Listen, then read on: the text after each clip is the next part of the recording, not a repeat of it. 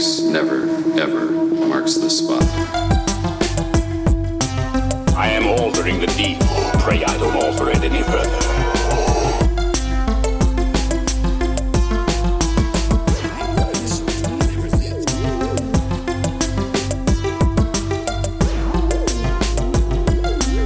What's your favorite scary movie?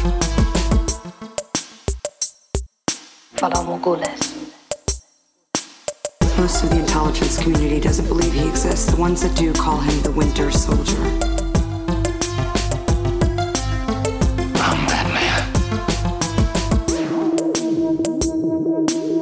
Dracarys. Hello, everyone, and welcome to this week's episode of the Top 5 Report, the podcast that cannot wait for the weather to break so we can break out our new cosplay, the Summer Soldier. My name is Drew. I'll be your host for the evening. Along with me, as always, my brother Peter. Here, oh man, that I don't know what to think of that that opening joke. well, I figure you gotta have the outfit for every season, right? The spring soldier and the fall soldier. Absolutely, why not? And then they can do an awesome, they have some weird solstice and then when movie series and stuff. 4 of them, you'll have the Teenage Mutant seasonal soldiers. So that's perfect. Did you have this whole thing planned out? Or did you just come up with that off the top of your head? That one I just came up with off the top of my head. Nice. Like Andy's been workshopping this whole afternoon, hasn't he? Just the seasonal ones. I was like, how can I make this a joke? So that's awesome. At any rate, so what's going on, man? How are you? Pretty good. Nothing too exciting here. Just hanging out. How about you? Just hanging out playing Nintendo. I'm good. Nice. Well, I've been actually extremely busy, and I know I mentioned, and I don't know if I really dove into it a little bit. I don't think I even I think I just talked to you offline about this. But a while back, a few weeks ago, I said I was working on a writing project that I couldn't really talk about. Actually, it was more than a few weeks ago, but I was working on a writing project I couldn't talk about yet. But Travis, our guest who came on from the Chicago Science Bros YouTube channel, him and I have been working hard on a short film for a short film competition. So the writing project was putting the script together, and then we have been spending a lot of hours lately shooting. So when I'm not doing my podcast and my regular job, I've been shooting a movie, and it's been a lot of fun. So that's awesome.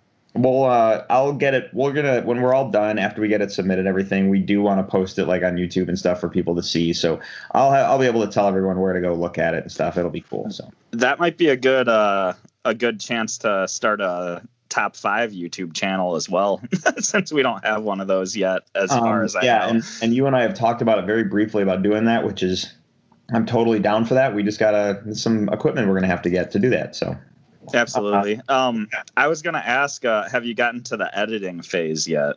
We're in the editing phase right now. Okay, because I know editing can just take forever. So Godspeed. Yeah, we're in the editing phase right now, and everything looks great. And I've had a couple people that know we're working on it that have asked to see some clips, and I've showed them clips, and they're like, "Whoa, this looks like." Their responses was, "This looks like a real movie. What'd you guys shoot on?" You know what I mean? And I'm like, so. It's coming together the way we want it to come together. So, right now it looks great, and I'm excited to move on to another project as well. Like this stuff, this is the kind of thing that lights a real fire under my ass, and I get excited and get super creative and what are we doing next? So. Yeah, that's awesome. Yeah. That being said, that's what I've been up to aside from my watching and reading. So Peter, why don't we jump into that? Unless you wanted to talk about any real world stuff that's keeping you busy.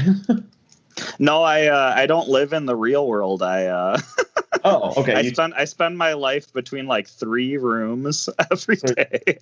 So you took the blue pill, is what you're telling me. I got it. Okay.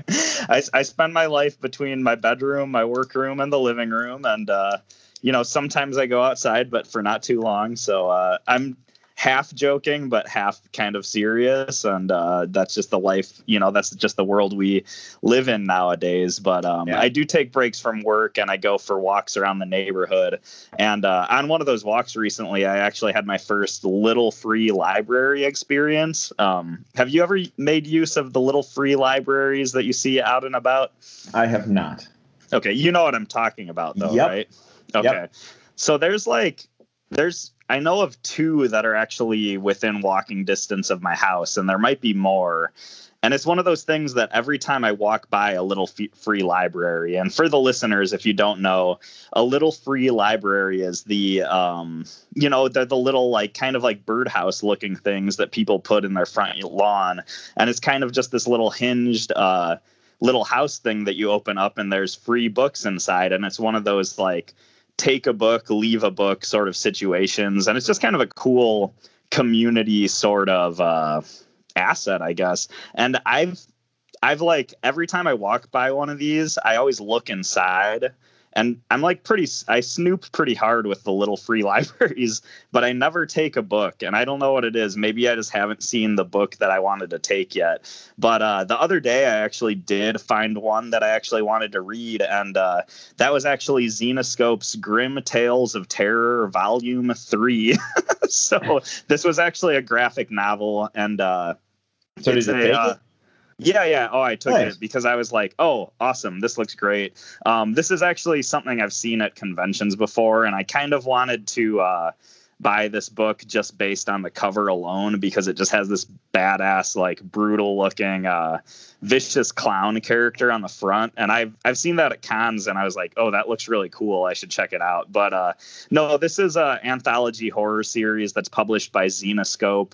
And Zenescope, if you know or don't know, they're really I've heard people call the comic company Boobascope before because they're really known for their kind of like cheesecake, like pinup style artwork and stuff like that. But this comic is kind of just straight horror, and I've been having a lot of fun. I'm not through this volume yet. Once I am, I'm going to take it back to the little free library as well as some sort of book of my own to, kind of pay it forward sort of thing. But what I can say is it's a really cool concept overall because I guess the point of this anthology is all their it's a bunch of short horror stories, but they all are based off of either true stories or urban legends or like conspiracy theories, like that sort of thing.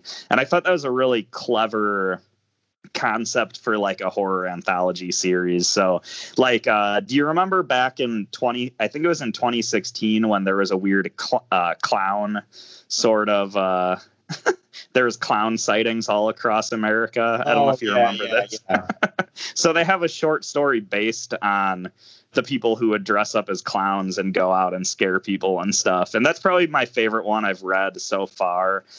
They also had a really good story about like black-eyed children, if you're familiar with that sort of urban legend. But no, it's just been really fun reading through this, and it's kind of like a bucket list thing. I don't know if that makes my life sound really sad, but I've always wanted to use a little free library, and I'm like pretty pumped that I've actually used one once. But like I said, I haven't paid it forward, so I took a book. I need to leave a book now, but sure.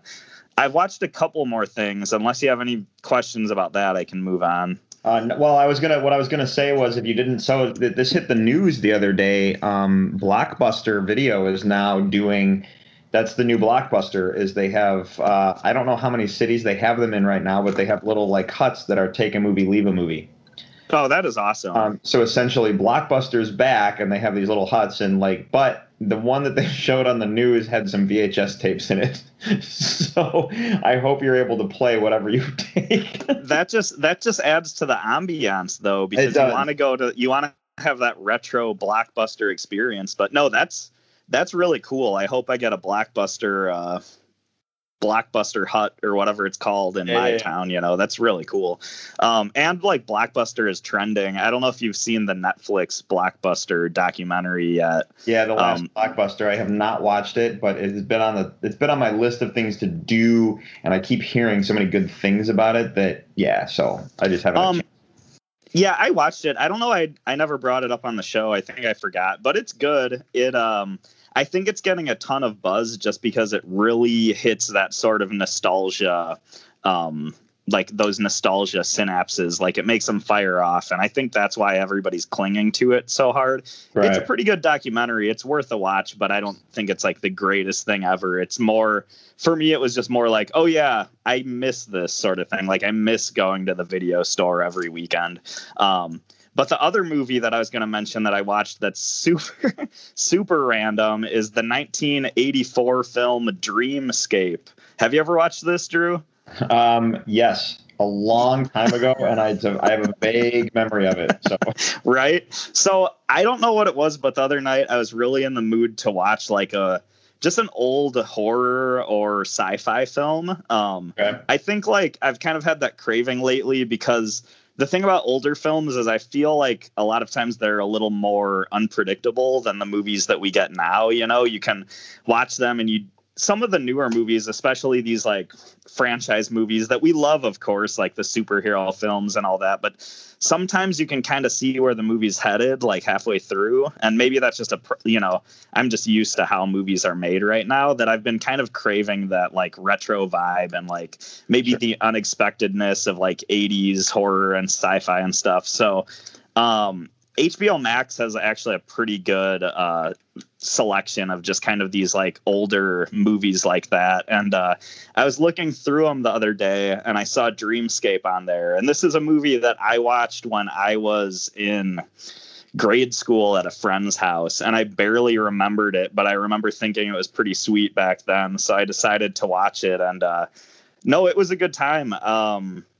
For those of you who don't know, it's kind of about a government experiment to use people with psychic abilities to go inside of other people's dreams. And there's a really cool aspect where it focuses on the sort of, I guess, the drawbacks of that when it comes to, government agencies, having way too much power, and the fact that can you go inside of other people's dreams, and whether that be like extract information or the whole idea of like if you die in your dream, do you die in real life? Like that comes into play. And I really enjoyed this movie from like a sci-fi aspect, but also that like crazy conspiracy aspect I was just talking about, but also like just from a practical effects and makeup standpoint, it's pretty awesome. Like there's one of the main kind of antagonists in the movie is this reoccurring nightmare character called the Snake Man. And, he's just some really great 80s latex monster movie type stuff when the Snake Man comes into play. But by the time you get to the end of the movie, and I don't want to spoil anything, but there's a whole sequence that has a real like sort of like zombie survival aspect to it that was really fun as well. So yeah, super random movie, but I had fun watching it and fun like walking down that memory lane. Besides that, the other things I watched, you probably watched as well. So I don't know if you want to go into your watching and reading. So first off, I watched obviously we'll talk about Falcon and the Winter Soldier in a moment. Yeah. And I watched the Shang-Chi trailer. That's out. I figure we'll talk about that in a moment. Spoilers. I don't know if you spotted this on HBO Max or not, but they released the first 7 minutes of Mortal Kombat. See, I usually don't watch stuff like that, but did you watch it? Well, here's the thing. So it's Mortal Kombat. Okay, ultimately, we know the story because the games have existed in so long and that kind of stuff. And I was like, absolutely, I watched it. So that's kind of how I looked at it. I'm like, it's Mortal Kombat. I got to see this. So the first 7 minutes are awesome. And they do not waste. They do not waste any time getting into the fight sequences. So you get to that's what I like to hear. You have like maybe 2 minutes of footage that are not fighting, and then suddenly it's fight time. So I don't really know how much downtime we're getting because you were just like right in the shit real fast. It was I liked it a lot. It looks fantastic. That being said, it is April 22nd at the night time of this recording. Mortal Kombat releases for us tomorrow. So I will be watching it at some point. I'll have the movie watched before we sit down to record next week. Absolutely. I'm super excited to watch it this weekend. I've heard that the movie is almost not rated R because of just how violent it is. Like it's almost NC-17 and it should be NC-17. Absolutely. Like that gets me jazzed up. I am pumped for this thing. No, I just usually avoid those. Like I remember when the Dark Knight came out, or I should say before it came out, and they were like, you can watch the first 10 minutes of the film on YouTube. And I just avoided it because for some reason, I just want to enjoy the full movie at once, before like watching clips and stuff. But no, that's awesome that it's looking really good. And I'm excited to watch those 7 minutes of film tomorrow or, whenever I get the chance. Yeah. Well, the other thing that I watched was I watched New Mutants. Oh, how was it? I keep seeing that on it's on HBO Max, right? So finally, all of a sudden, we can watch New Mutants. So awesome. So yes, New Mutants has come off the shelf hell that it was in, and it's finally available to watch on HBO Max. I had a lot of fun watching this movie. The horror elements in the trailer, they really play it up like it's a horror movie. It is not nearly the horror movie that you think it is going into it so much as it is another part of the X-Men mythos. Okay. So go in, you're going to get all the horror elements that they showed you in the trailer, but it is not what you think, because when you find out what's causing the horror elements, you're like, oh, that's, it's just kind of smart writing and it's X-Men. So, I will say I don't want to say it's a slight spoiler, but because we've been waiting so long for this movie and it's been pushed back and pushed back and pushed back and pushed back that we never thought we'd get to see it. If you remember the bonus scene at the end of Apocalypse, that bonus scene set up this movie. Oh, interesting. I honestly can't remember it, but maybe I need to rewatch Apocalypse for that reason. If you don't watch Apocalypse and you just go and seek out the bonus scene, it sets up this movie. Awesome. So, and that was like, and I was like, when there was like something came up in dialogue and I was like, oh wait, that was from, and then I was like, it was that movie. Yes, that was the bonus scene. And I kind of went from there. So, overall, I really enjoyed it. There's not many X-Men characters in it. It's a lot of, because it's the New Mutants, so it's very disconnected from the overall universe, but it's clear that they were leading it to go somewhere before the Disney-Fox merger happened. Yeah. So the named characters that you'll definitely see Wolfsbane, Cannonball, and Magic. And I've always really liked Magic, mostly from a design perspective. Magic was just such a cool, physically looking character, and I was like, and I didn't realize it was her right away, and I was just kind of watching. I'm like, because I couldn't remember Magic's like real name, her like alias, and so when I'm watching the movie, I'm like, this name sounds familiar, and then she actually used her abilities, and I was like, oh my god, that's Magic, that's amazing. And they really did that character justice, and then something that was it kind of threw me off a little bit is Magic has Lockheed with her, Shadowcat's dragon, and they never touched on Shadowcat's dragon in the other movies. And Lockheed is with Magic, and when you see Lockheed originally, you're going to go, oh, that's kind of clever what they did with Lockheed. Mm-hmm. And then as the movie transpires, it gets cooler. So it's definitely something to pay attention for. So that's awesome. Yeah. I need to watch this movie. Man, we waited so long for it, and I'm sad to say, like, my hype for this movie definitely waned as time went on, and I just remember hearing that the movie got bad reviews and stuff, and I think that's just kind of why I haven't watched it yet. But I mean, it's on HBO Max, like it's there. I need to watch it sometime soon. So overall, I really enjoyed it. Nice. So there's that. Let's see here. Shang-Chi trailer. Marvel's martial arts movie. Yeah. I didn't, aside from knowing that the Mandarin is going to be the main villain and the character with the crazy mask in the trailer is the Death Dealer. For everyone playing the home game, trying to figure out who was that. That's the Death Dealer. You can look that up if you want. And to learn more if you want. Otherwise, it's, no spoilers, right? For people who don't want to avoid those. But that's that. Otherwise, it looks like a martial arts film, and it looks good. So that's what I was going to say on it at this point. But yeah, no, that's what I was going to say. Like, forget the fact that it's a Marvel movie and we're all going to see it. This just looks like a good martial arts film. Not only from like the action looks awesome, but the story actually looks really intriguing as well. And, in the martial arts genre, sometimes the story can be give or take because certain franchises and movies maybe focus too much on the fight scenes, but not enough on like telling a compelling story. But this honestly just looks really good overall. And it looks like Marvel just set out to do like a really awesome martial arts film, and they're taking the genre seriously, and they're kind of doing their job in that they're making a really good looking, compelling looking movie that's going to draw people to it. And it's not going to rely on the fact that this is another Marvel movie. Like, the Marvel stuff is going to be there and it's going to be awesome, but the fact that the movie itself just looks like it's going to be that well done, I'm really excited about. And I've never read a Shang-Chi comic. I'm not very familiar with the character, and I feel sold by this trailer. So I'm looking forward to this one. Yeah, I did not have any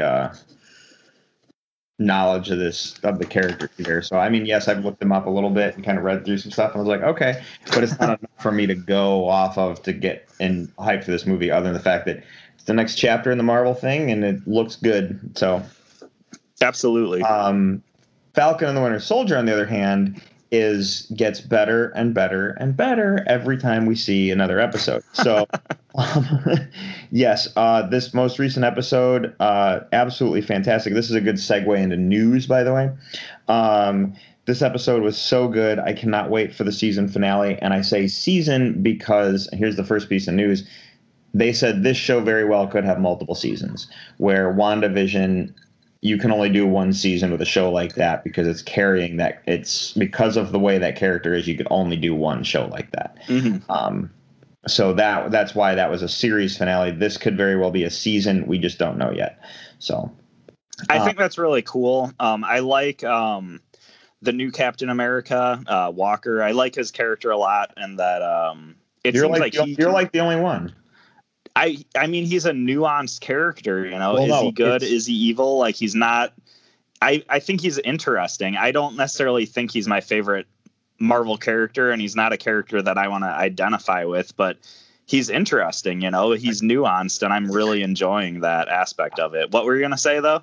I'm really enjoying it with too, and I completely agree with you. It's just the internet, like, people it's like they don't know where the actor begins and the character ends. Like, you know what I mean? They're like, it's not the same guy, dude. Like, he's not John Walker in real life, but he's doing it so well that he's not supposed to be a liked character, but you like him because it's such a cool, like, thing for what they're doing with the story. So this is the second to last episode of this season. Second to last episode of the season. So this Friday, we're getting Mortal Kombat, the next episode of Mighty Ducks, and Falcon and the Winter Soldier. Nice. Well, the thing is, this episode was kind of structured a little bit weird, where you had like, it started off with like this big badass like fight scene that you would think would come at the end of the episode. Like, it's Falcon and the Winter Soldier and the new Captain America duking it out, and that, I think, has been my favorite fight scene throughout the series. Like, it was just so good, and it was brutal too. It was and every character is just going off on each other. Yeah, like you said, it's brutal. Like, they're all going off on each other full force, and it was great. And then it's kind of followed up with a lot of more like heartfelt sort of growing scenes, each character showing their growth and setting up a lot of story. And I know the next episode is going to be nothing but action. At least that's what it seems. So this series is going to go out with a bang. But no, I agree with you. It was good overall. I think I could have used with a little bit less of the whole like repairing the ship sequence or the boat sequence, but at the same time, that's just nitpicking. Overall, it was a great episode. Right. Yeah, and then my next question is, what do you think is in the case? You think it's his Captain America suit, or do you think it's his do you think it's Falcon's Captain America suit, or do you think it's his suit with new wings? I was thinking new wings. I didn't think about a Captain America suit at all, but yeah, well, that's possible. I think my mind just went straight to this is going to be new wings, and you know what is funny? You're right. They never showed it in the episode. And for some reason, like as soon as the credits started rolling, I was like, that's going to be the post-credit scene. It's going to be the Falcon opening that case. And that's not what happened. So yeah, that's actually kind of interesting. For some reason in my mind, because I was so sure it was going to be like some new vibranium wings from Wakanda, I didn't even question it. But that is a good thing to ponder. You're right. Well, the reason I thought about the wings is if you know the comics, you know, if anyone who knows the comic history on what's going on right now is the Falcon does become Captain America. Mm-hmm. But in the comic books, not only does he have the shield, he also still has his wings. So that's what made me kind of wonder that. And please give us both, because we want to see some awesome action scenes with the Falcon flying around while throwing that shield around. And it's going to be awesome. You know, it'd be disappointing if they don't give us, you know, both that new suit and the wings. So, yeah. Yeah, absolutely. So yes, more of everything, because it's fantastic. And I know that Zemo's probably like kind of done where that episode kind of laid out, but I kind of would like to see some more Baron Zemo. So he can always return. He can. And you know what? One of my biggest complaints about the Marvel universe thus far has been their villain problem, where every time they have like this amazing villain, they kill him. Yeah. And Zemo being Zemo is kind of like, and I was really hoping that was going to happen with the Claw, but whatever, that was short lived. So, with the way, with Zemo in this aspect, he could be a character that we could see again and again and again, and hopefully that's the case. So, well, I'm still holding out hopes that the Abomination is going to come back for one of these movies. So, I mean, he's still out there. Can I throw in a piece of this is a definite spoiler, but the news has already been released that Tim Roth, who played the Abomination in the Incredible Hulk, is going to be in the She-Hulk show. Oh, hell yes. Okay. So, I laughed because I said a joke about the Abomination coming back. I think early when we first started recording this podcast in general, and it's kind of cool that it sounds like that's going to be coming true. So that is great. Right. It's kind of like, let's see where it plays out. But right now that's what we got. So I mean, let's do a Abomination solo TV show while we're at it. Yeah, why not? I think I'm the only person who wants that, but yeah. I think the Abomination's pretty cool. Well, let's jump into some news, shall we? Yeah. Okay. So first off, all right, let's see how I'm going to break this down a little bit. All right. So Mortal Kombat releases this Friday, and I just watched the first 7 minutes, and it's awesome. Mortal Kombat's end of news story. News story. Mortal Kombat's Joe Talisman, if I pronounced that correctly, who plays Sub-Zero, has signed on for 4 films in case I did hear about this. In case the franchise is successful. First off, there's no way it's not going to be successful. The big thing is that most actors, when you sign on to a franchise film specifically, you're automatically contracted for 3. It's nice to see that this is 4, but you're usually contracted for 3. So, yeah. And we're talking about people saying stuff. Russell Crowe, I hope that he didn't get in trouble for this. In an interview with Entertainment Weekly, Russell Crowe says he is playing Zeus in Thor: Love and Thunder. Okay. He went from Jor-El to Zeus. I feel like this was rumored, though, or right. Well, it was announced that he was involved. Well, he just straight out said it. And that's why I said I hope it doesn't get in trouble with the Marvel train because of their massive NDAs. But Thor, Russell Crowe, I guess, is playing Zeus. So hey, if that you consider that a spoiler, I apologize. But apparently Zeus is in the Thor movie. So, I mean, I have no complaints. I feel like you do get to a level where, I don't know, Russell Crowe, I feel like has played similar roles in the past. So you start to worry about typecasting and stuff. But I mean, I like Russell Crowe a ton as an actor, and definitely looking forward to this one. But go on. Well, since we are on Marvel news, I mentioned that Falcon and the Winter Soldier will be potentially multiple seasons, so I don't have to talk about that one. So Alfred Molina is supposed to be returning for the next Spider-Man film as Dr. Octopus. And Alfred Molina confirms for a fact that he will be returning. So this is an actual confirmation that he is coming back to play Dr. Molina. He just pulled a Russell Crowe and just came out and said it, didn't he? And this is the part that has me like confused a little bit, is he says that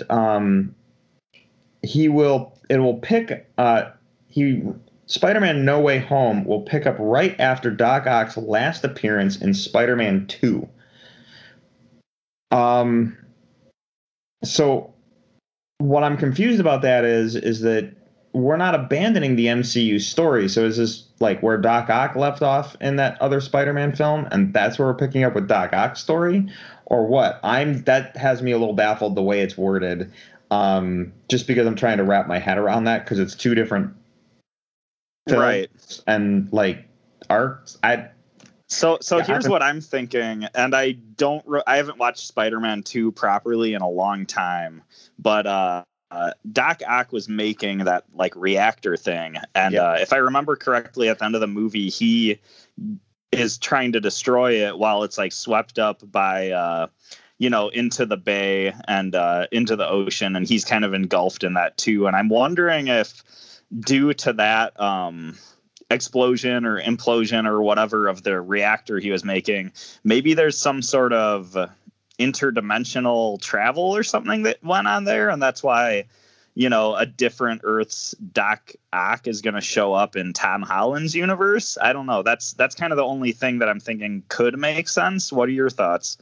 Either that or they're just assuming that it's all Spider-Man, and because it's Peter Parker, and it's just they're just going to let Alfred Molina be Doc Ock. You did Doc Ock, just be Doc Ock. You know what I mean? Yeah.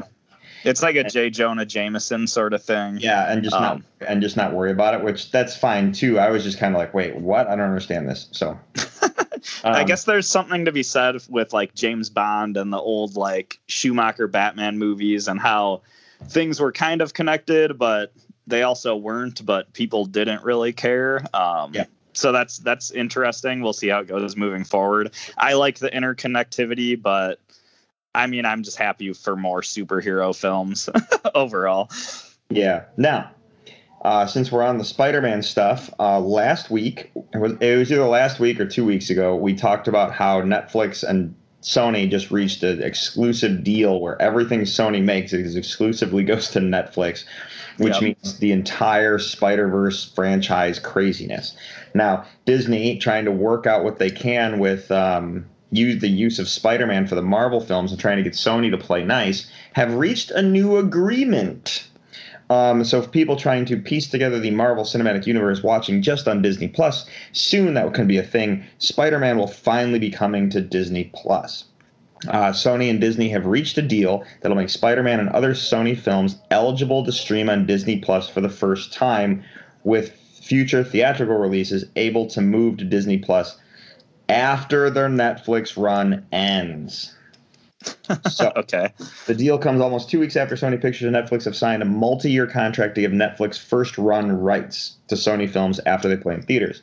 The new Disney deal covers the period that after that, meaning theatrical releases from 2022 to 2026 will head to Disney Plus streaming service and other television networks, FX, ABC, etc., after they leave Netflix.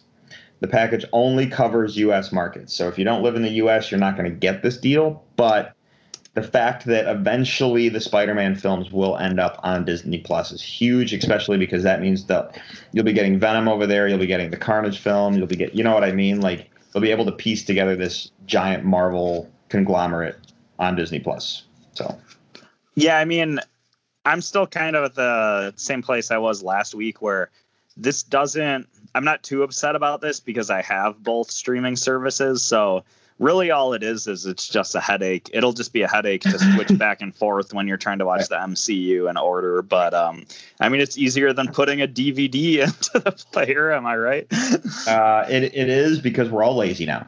Yep. So, last piece of Marvel news. From Mother of Dragons to the Mother of Skrulls, Emilia Clarke has officially joined the cast of Secret Invasion.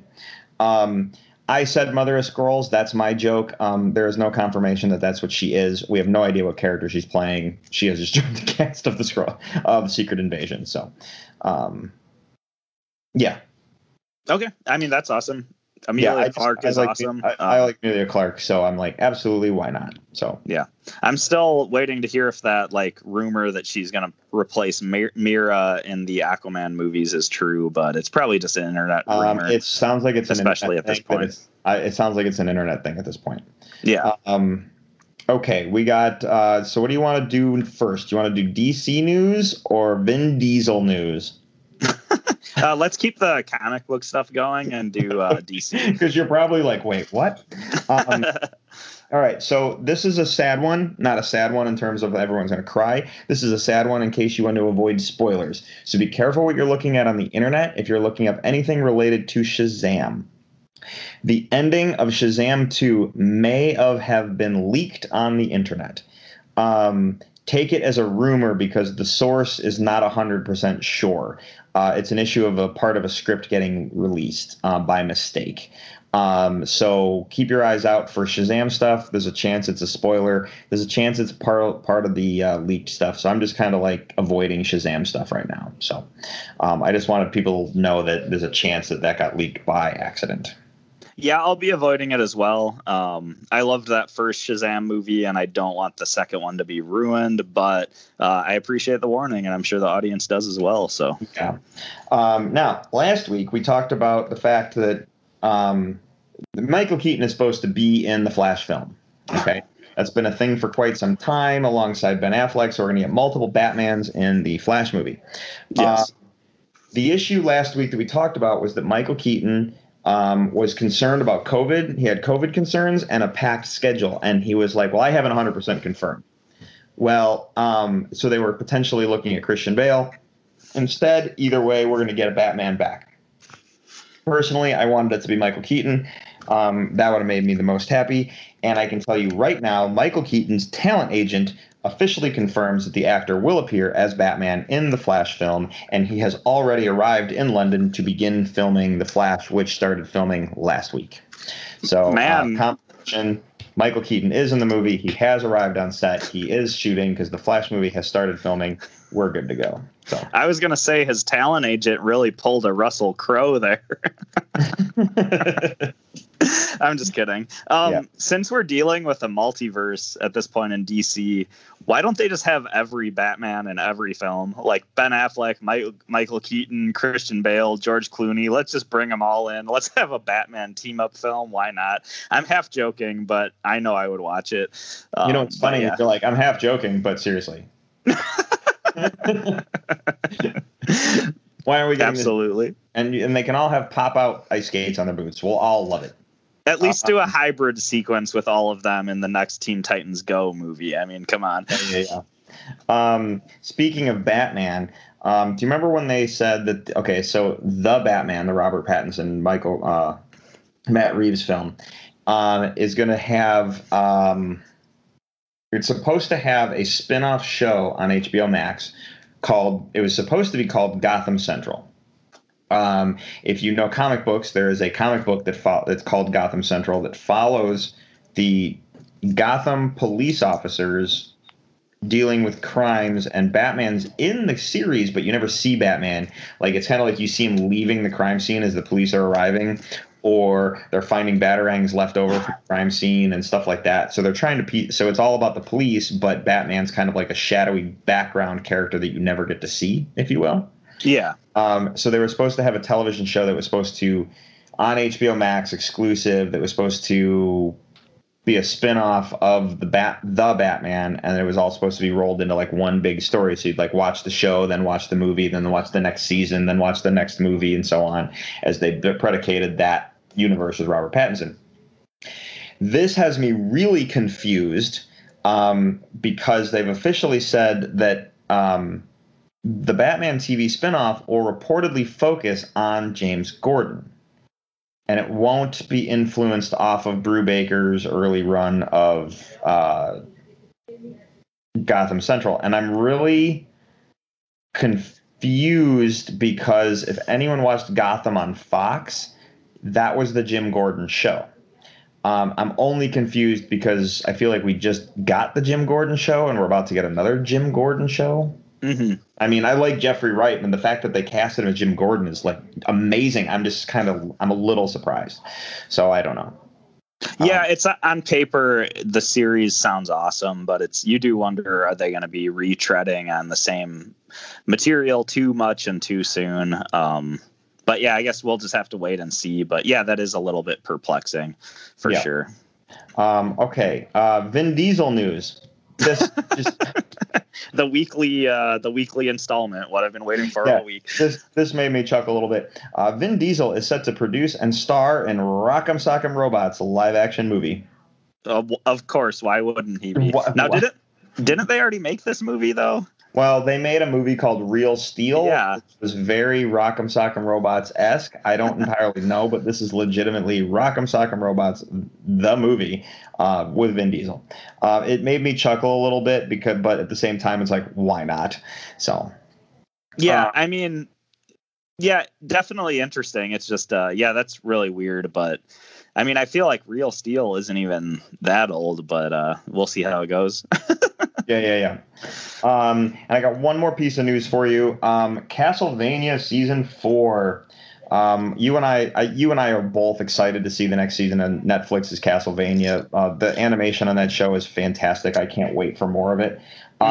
It premieres on Netflix May 13th. Wow. It's coming up real quick.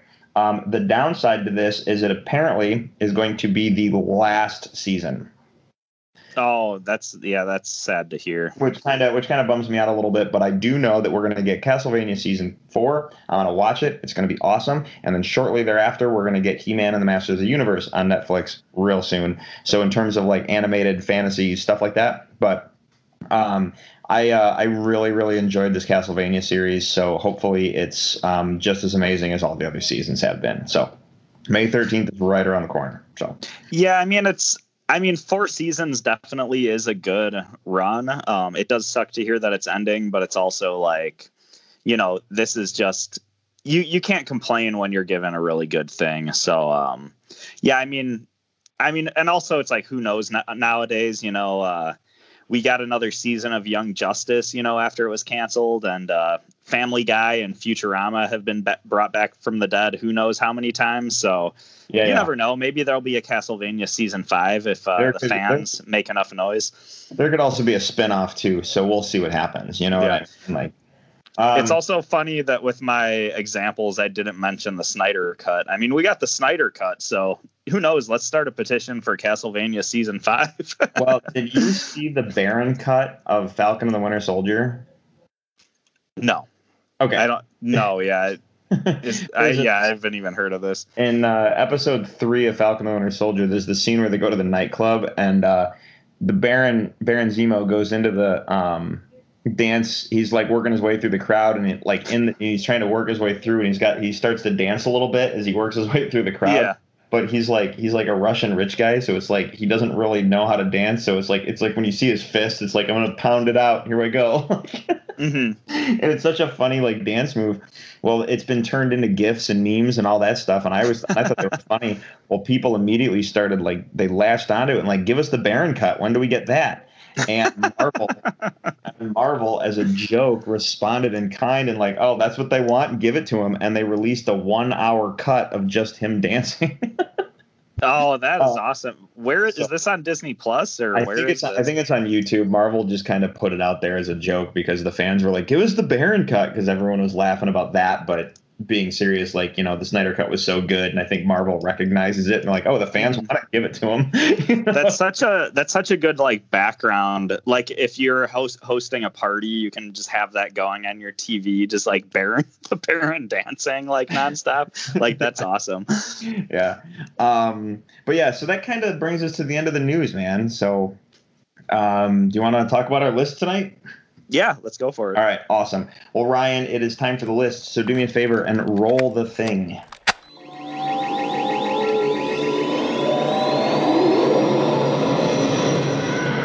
And now for the top 5. Peter, this was your list. So what are we looking at for, you want to explain to the audience what we're doing tonight?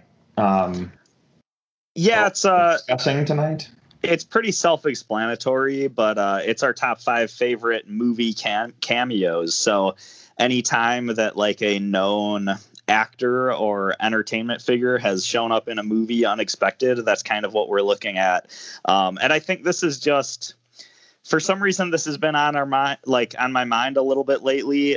We did the Brad Pitt episode recently, and we had some jokes about The Vanisher, and that's a great cameo. I hope I'm not spoiling anything for later, but just kind of talking about that, and then thinking about the Snyder Cut and spoilers like Martian Manhunter showing up and stuff like that. It just kind of got me thinking of the sort of cameo concept, even though I know Martian Manhunter technically isn't a cameo, but it's still just that concept of just, you know, somebody showing up like that.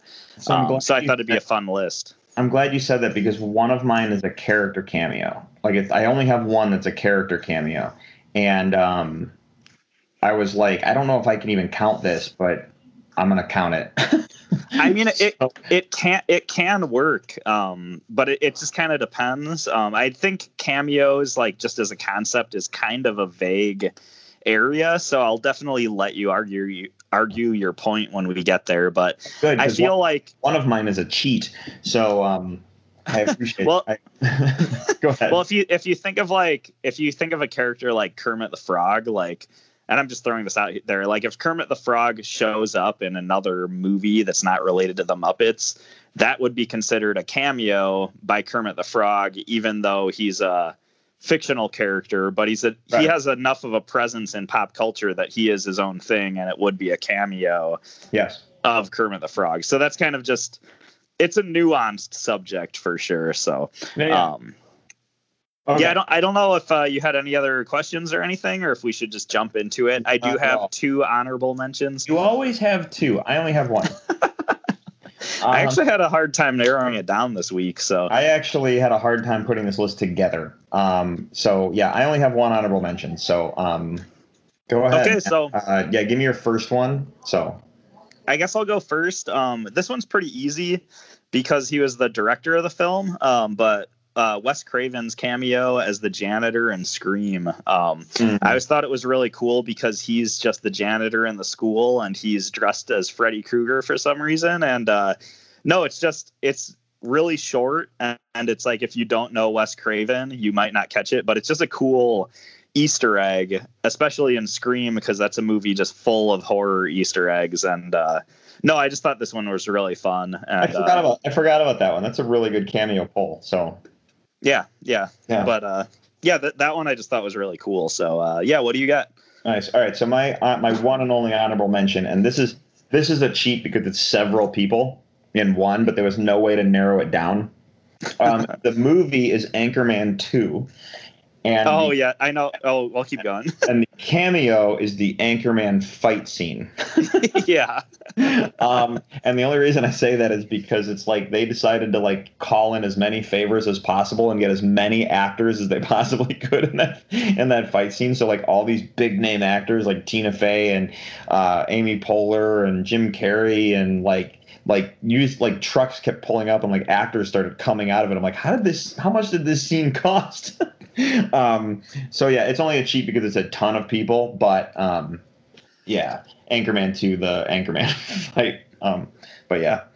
No, it counts. It's one of those allowable cheats that's it has a bunch of characters but I think it's one of the allowable ones where it does count as one pick. So no, that's awesome, and that's just such a hilarious scene. That means my actual pick that is a cheat can definitely count. So oh, sure thing.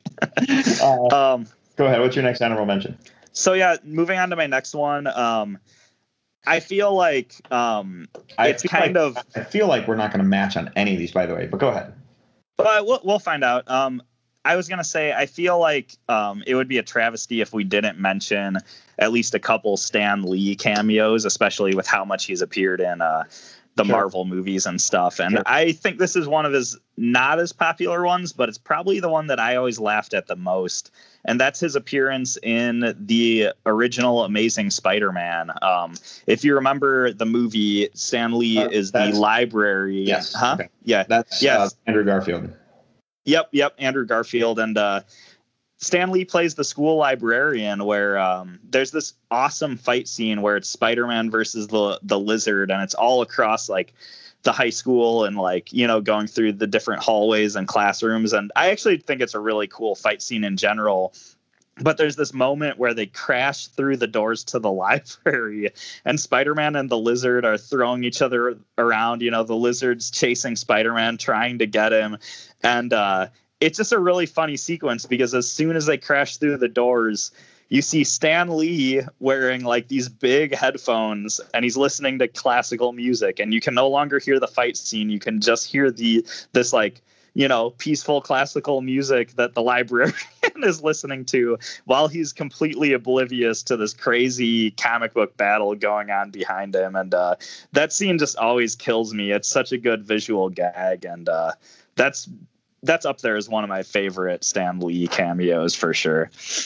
Gotcha. All right. Well, I guess that brings me to my first actual pick for the night. So mine is Bruce Willis in the television show Friends. I hope that counts as a cameo for you. It was kind of a supporting role, I guess you could say, for like 2 episodes, but he was absolutely fantastic in those episodes, and it was really kind of funny to see a big name movie star like that come down for a minute and do those bits on the. Did you just fall out of your chair? Oh no, sorry. No, just something fell over on my desk. I heard my bad. Peter just fell out of his chair. But no, I just Bruce Willis and Friends, they're just really good episodes, and I always laugh at them. And they're ones that they're ones that I'm like, oh, it's one of the Bruce Willis episodes, and I let it play. You know what I mean? So it wasn't a big pull. It was just I've always enjoyed those episodes. So yeah, I think those episodes are hilarious. That's definitely an awesome cameo, and the sort of story arc of his character and what's Paul, is that his name? Neat guy. He is. Paul is a neat guy. Yeah, just his character's story arc and how it plays out is just so funny, but it's also it's so embarrassing, but also so relatable in a really weird way that I always enjoyed. I personally only focused on movie cameos for my list, but I also just kind of did that to give myself a limit because I knew when you get into TV, cameos and guest star roles, there's just thousands and thousands of them. But that's definitely a good call, and that's a really, really funny one. I started thinking TV a little bit when I was drumming my fingers on the table, man, I can't. I'm cameo, and I was like, oh wait, let's think of TV for a second. 'Cause it doesn't necessarily have to be movies. So Bruce Willis. So what's your next one? Okay, so my next one I feel is I'm not really proud of this one, but I do think it's really funny. And it's at the end of the movie This Is the End, when they go to heaven at the end, and the Backstreet Boys show up, and they show up because that is what Jay Baruchel's character kind of just wanted. They get to heaven, and it's you can have anything you want. And his first wish is for the Backstreet Boys to show up and play a private concert. And I say this as like, I am not a fan of the Backstreet Boys at all. Like, I don't like their music. People are gonna call bullshit on this, but no, I'm honestly not a Backstreet Boys fan, but it's just such a funny scene.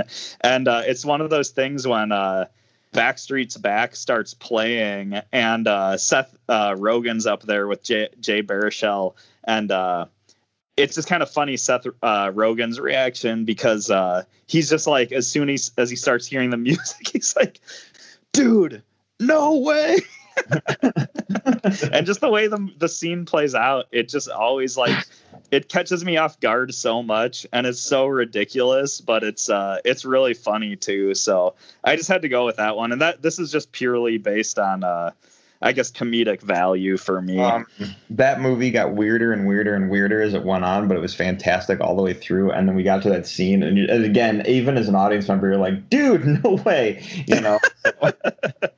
And what's funny, I just realized as I was like, yeah, Jay Baruchel's character wishes for this, and then I forgot, no, these people are literally playing themselves. I totally forgot about that aspect of the movie. But no, that's a great movie. I need to watch that again. That movie's so funny.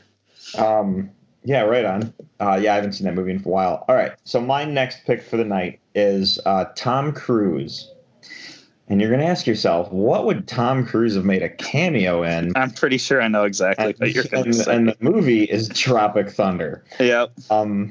This is a movie that I knew Tom Cruise had a cameo, so I was kind of waiting for it. But I had no clue that I was watching Tom Cruise when the character came on screen.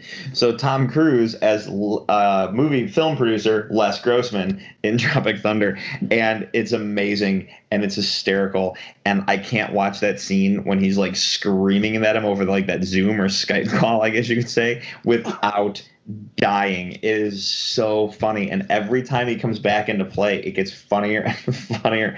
And he like really went with that, like really went to town. Like he really put that character together, and I don't know if they told him like this is going to be funny, so be funny, or if they were like play it deadly straight. Like it's awesome.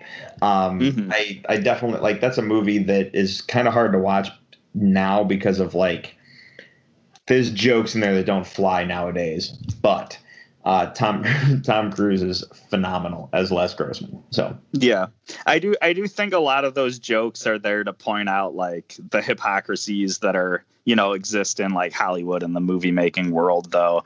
And also to your point, I do really appreciate with comedy when somebody does play things really straight and they don't ham it up. And sometimes sincerity, like if somebody's like doing just absolute crazy, ridiculous stuff, but they're being so sincere about it, that can be funnier than, you know, kind of these ridiculous characters. And I think Tom Cruise does do a good job of it in this movie. And I think his scenes were probably the parts I thought were the funniest. But I really like this cameo because when I watched the movie, I wasn't sure if it was Tom Cruise either because of his getup and his makeup. He's like somewhat recognizable, but also could be a different person. And it's ambiguous enough that it just makes you wonder about it. And you're just like, right. I think that's Tom Cruise, but I'm not sure. So that was really well done. And no, this is a really funny pick for sure. Yeah. All right, man. So what do you got? Okay. So a little bit of spoilers, but my list has a lot of musical, like musicians and bands and stuff as my cameo. And I think, I don't know what it is. A lot of those just ended up being memorable cameos for me. So I just noticed that when I was putting my list together, I was like, there's a lot of just musical cameos on my list. But the next one I wanted to go with was Billy Idol at the end of The Wedding Singer, when he's up there in first class and he helps Robbie Hart win over Julia Gulia. That's Drew Barrymore's character. He helps him win her over at the end when he sings her the song that he wrote. And it's a really good scene in that it affects the plot. And I really like that. It's just really memorable. And besides the fact that it's Billy Idol and there's a lot of really funny stuff going on, I think it's just kind of cool that this one, in the scope of the movie, did hold a lot of meaning. I also think it's funny because This movie came out, I believe, in the late 90s. It could have been early 2000s, but I think it was late 90s. And it takes place in the 80s. And I always thought it was funny because if you look at Billy Idol in the late 90s compared to when he's in the 80s, he's probably one of the few people, he's one of the few people among his peers that didn't really change that much. So he's like one of the few guys who could play this role and appear in this movie and still have it be believable that it's like, oh yeah, it's still 80s Billy Idol, of course. So no, I just always loved that scene. I just thought it's just so fun and hilarious. So yep. What's I going to say? I absolutely love that scene. Sorry, I was swallowing down the wrong pipe there for a second. I'm like, whoa. Because I try not to drink when I'm talking because I got to talk, right? So when you're talking about a movie or something, I'm always like, oh, that's a good spot to take a quick drink from my water. Yeah. Swallowing the wrong pipe. No, Billy Idol is fantastic in that movie, and that always cracked me up when you see him. The first time I was like, oh crap, it's Billy Idol for real, Yeah. And then it's a really good whole sequence, and I love it the way they even took the time to show him flirting with the stewardess and stuff like that. It's just really really good. And another one of my favorite moments is when so it's Julia Guglia's fiance. I can't remember the character. Was it Brett? Maybe I can't remember the character name, but he says something. He's like, "Get out of my way, Billy!" And then this random biker guy stands up. He's like, "Hey, don't talk to Billy that way." Just some random coach passenger who's wearing all this 80s biker gear stands up, and I always loved that moment too. But no, what were you saying? No, I just was getting ready to move on to my next one. So yeah. Yeah, I didn't mind that dropping. All right, so this was tough, and I really hesitated not putting it on here, but when this was one we heard was supposed to be a cameo, and you started hearing grumblings of it being a cameo, and you're like, yeah, okay, that'll be cool if they can pull this off, and then this character becomes a supporting role in the film, which blew everyone's minds. So this is a character cameo. This is my one character cameo, and it blew our minds because the actor had been dead for almost 40 years when they did it. And that is Tarkin in Rogue One. Okay. And they basically had to bring a actor back to life who had been dead for so long. So we're literally looking at a character cameo on this one. And it's not like they recasted. I mean, they did, but in the most brilliant way possible. They did take the time to go to Peter Cushing's estate and get the permission from the family and licensing for the likeness and all this stuff that had to take place behind the scenes. Then they had to find an actor who somewhat resembled Peter Cushing and had to be able to do Peter Cushing's voice in the film. And then they had to digitize and create and bring the character back to life. So where we hadn't seen the character in 40 years, the actor was long dead. They had to bring him back. As a character cameo, it's absolutely amazing. And it kind of blew everyone's minds in terms of, oh my God, how did you do that? I didn't know they could do that. Do you know what I mean? Yeah. And it kind of changed, and I think it changed the landscape for things because I think people have now started looking at we've heard rumors that there's an Elvis Presley biopic coming, and there's a Marilyn Monroe biopic coming, which if they were snagging up licensing agreements when they did the Tarkin thing, because we had heard Lucasfilm was doing that tech that they used to bring Tarkin back to life can be used for how many other people if they wanted to go back and do biopics with the actual people. Do you know what I'm saying? So this was an industry-moving cameo, if you will, and that's why I wanted to grab it and put it on my list. So, yeah, industry-moving and landscape changing is definitely the words to use. And no, this is a really interesting one. I didn't really think of this one, but you every point you said is absolutely correct. And it's just a really interesting subject in general, as far as I guess the logistics as well as the ethics of bringing people back to life like that. But it's awesome in this case that they did get the family's permission and all that. So this is just a really intriguing one for sure. Yeah. All right, man. What do you got? So moving on from that extremely kind of serious cameo, I went with Matt Damon in Eurotrip as the singer of the band Lustra. I don't know if that's officially what he is, but he's the lead singer in the band at the party at the beginning, singing Scotty Doesn't Know, all about how the main character Scotty doesn't know that guy, Matt Damon's character, is cheating, or his girlfriend is cheating on him with Matt Damon. So I always thought that part was hilarious. And then you add in, so the song is great, but the song's also really funny. And then you add in like what's going on in the movie. And then you add in just the shock value of just like Matt Damon's this insane looking like punk rock singer all of a sudden. And I just think it all comes together to make just one of the most memorable and just ridiculous and funny cameos I've ever seen. Yeah. So what I love about the Matt Damon cameo in that movie is when you watch it, you're like, wait, is that Matt Damon? Yeah, and that's the thing is he did like he shaved his head, but otherwise he didn't really change his appearance that much. But still, like just from his behavior and I guess like the piercings and stuff, you're like, wait, is that Matt Damon? And then I remember seeing the movie and there was a level of me thinking, can they do this? Because you just didn't see stuff like that happen, even though it's like, yeah, it's an actor playing a role. But there was a part in the back of my head just because of the movie landscape back in 2004, you know, whenever this movie came out, I was just like, can they do this? You know, but I didn't mean to derail you. I didn't know if you had more to say about that scene. Yeah, no. Yeah, not really. I mean, that song is just super catchy. So, yeah. Yeah. And it's another one that I do like that this one has, it definitely kind of really incites a lot of things in the plot and stuff. It's not just kind of like a random, like, here's Matt Damon. Like, it actually has consequences and it's kind of a running gag through the movie and stuff like that. So, yeah.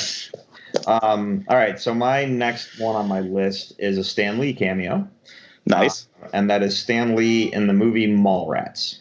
Okay, we matched on this one. I figured this was going to be the one that we would match on.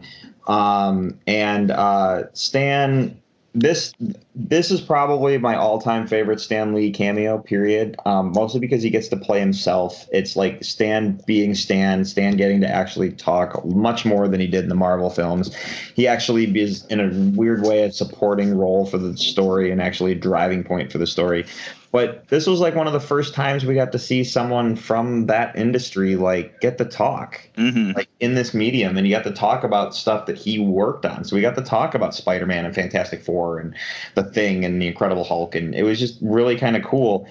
It was really touching. And then when you actually get to hear Kevin Smith, so if you go seek out Kevin Smith, like when he talks about him on the podcast and stuff like that, when you hear about Kevin Smith talking directly about working with Stan on this, it just makes it even that much more touching that how much of a great guy Stan is. I didn't have much more to say on that cameo, but it's such a wonderful cameo, and it's probably one of my all-time favorites, period. So, yeah, I mean, we don't have to dwell on this one too much, but we did talk about, like, we did do a Stan Lee tribute episode shortly after his passing, and just kind of to mention, you know, what a great impact Stan Lee has made on the not just comics and comic book movies, but on pop culture in general, and how much of a legend he was. And the thing about this cameo is this is kind of the OG Stan Lee cameo. I mean, with all the Marvel movies, like, Stan Lee cameos are expected at this point, were back when he was alive, and this was the first one, and the idea of putting Stan Lee in a movie like this was kind of unheard of, and thankfully Kevin Smith was able to pull this one off. But no, this is my favorite Stan Lee cameo as well. This is also the first one I've seen, but I love how you can watch Mallrats and you're relating to Jason Lee's character while you watch the movie, and how Stan Lee's dialogue with that character really plays out towards the end of the film. And it's a beautiful cameo, but it also has its really funny moments with some of the superhero eccentricities they discuss in their conversation. So it's definitely funny, but it's also like a really cool sort of like life lesson moment in the movie as well. So Yeah, absolutely. So is that your final pick? No, I got one more. Oh, because okay. we matched. I got one more. You got one more. Oh, I got you. Okay, because I was like, wait, do I go next? And then I was like, No, something got messed up. But kind of throws back to me. And this is my big cheat, and I've saved this for the end for a reason. This is my big cheat because it involves tons of cameos, but it falls under the kind of a banner. The title is Batman 66. The cameos are because of the climbing the wall gag that they used to do on the show. Batman and Robin would have to climb up a building, so they throw the Batarang and they'd grab the bat rope and they'd start climbing up the building. And then in the show, every now and then they'd pass a window and the window would open and some random celebrity would poke their head out of the window and talk to Batman and Robin for a couple seconds, and then they'd pop their head back in. Yeah. This became a huge industry thing in terms of like a funny joke, but Batman 66 at the time that it was on the air was such a phenomenon in the television industry. It was the pinnacle of all entertainment for the 3 years that it ran, that studios, celebrities, agents, they were contacting Fox begging to be in Batman 66. So they had tons of celebrity cameos that would just appear randomly. They used them a lot in the gags. I could literally like sit and spend the rest of this podcast listing off the names, but I was like, there's no way I'm going to do that. So I did like do some research and I dug up some list of names here. So like, here's literally just a few that they did. Jerry Lewis, Dick Clark, Sammy Davis Jr., Green Hornet and Kato, Lurch from the Addams Family, and as funny as it is, Santa Claus. But that's just a small fraction of the people that they did. And because of that, I mean, you can watch the show and there's other cameos of celebrities that actually played villains too, that were staple characters in the show. But these were like tiny little blips that I was like, there's no way this could not make my list, and there's no way I could choose just one. So I had to just go the whole thing, and this is why. So yeah. That's a really cool pick. I didn't think about this, but I was somebody who, I mean, I've watched a handful of Batman 66 episodes as an adult, but most of what I've seen from the show was when I was a kid, watching, different episodes. And this is a show that came out a long time before I was born. So I don't think I always knew that these were celebrities that were talking to Batman and Robin. I just thought they were random people. So I think the joke kind of went over my head in that way. But it is a really cool pick. It's cool, like all the legendary different celebrities they were able to land for these cameos. And it's kind of cool that the show came out in the 60s and it had sort of limits as far as not only budget, but special effects. But that paired with the sort of pop art zaniness and the sort of tongue-in-cheek humor of Batman and Robin climbing up a cliff or the side of a building like this, and just how ridiculous it looks. But like you said, like it led to, all those restrictions kind of led to this really iconic series of cameos in the show that are going to be remembered in the the pop culture Hall of Fame. Mythos. That's a perfect word that I was looking for. But you know what I mean, and it's just kind of cool. It's kind of a cool corner of pop culture that you pointed out there. So definitely really a cool pick. Yeah. All right. So what's your final pick for the night?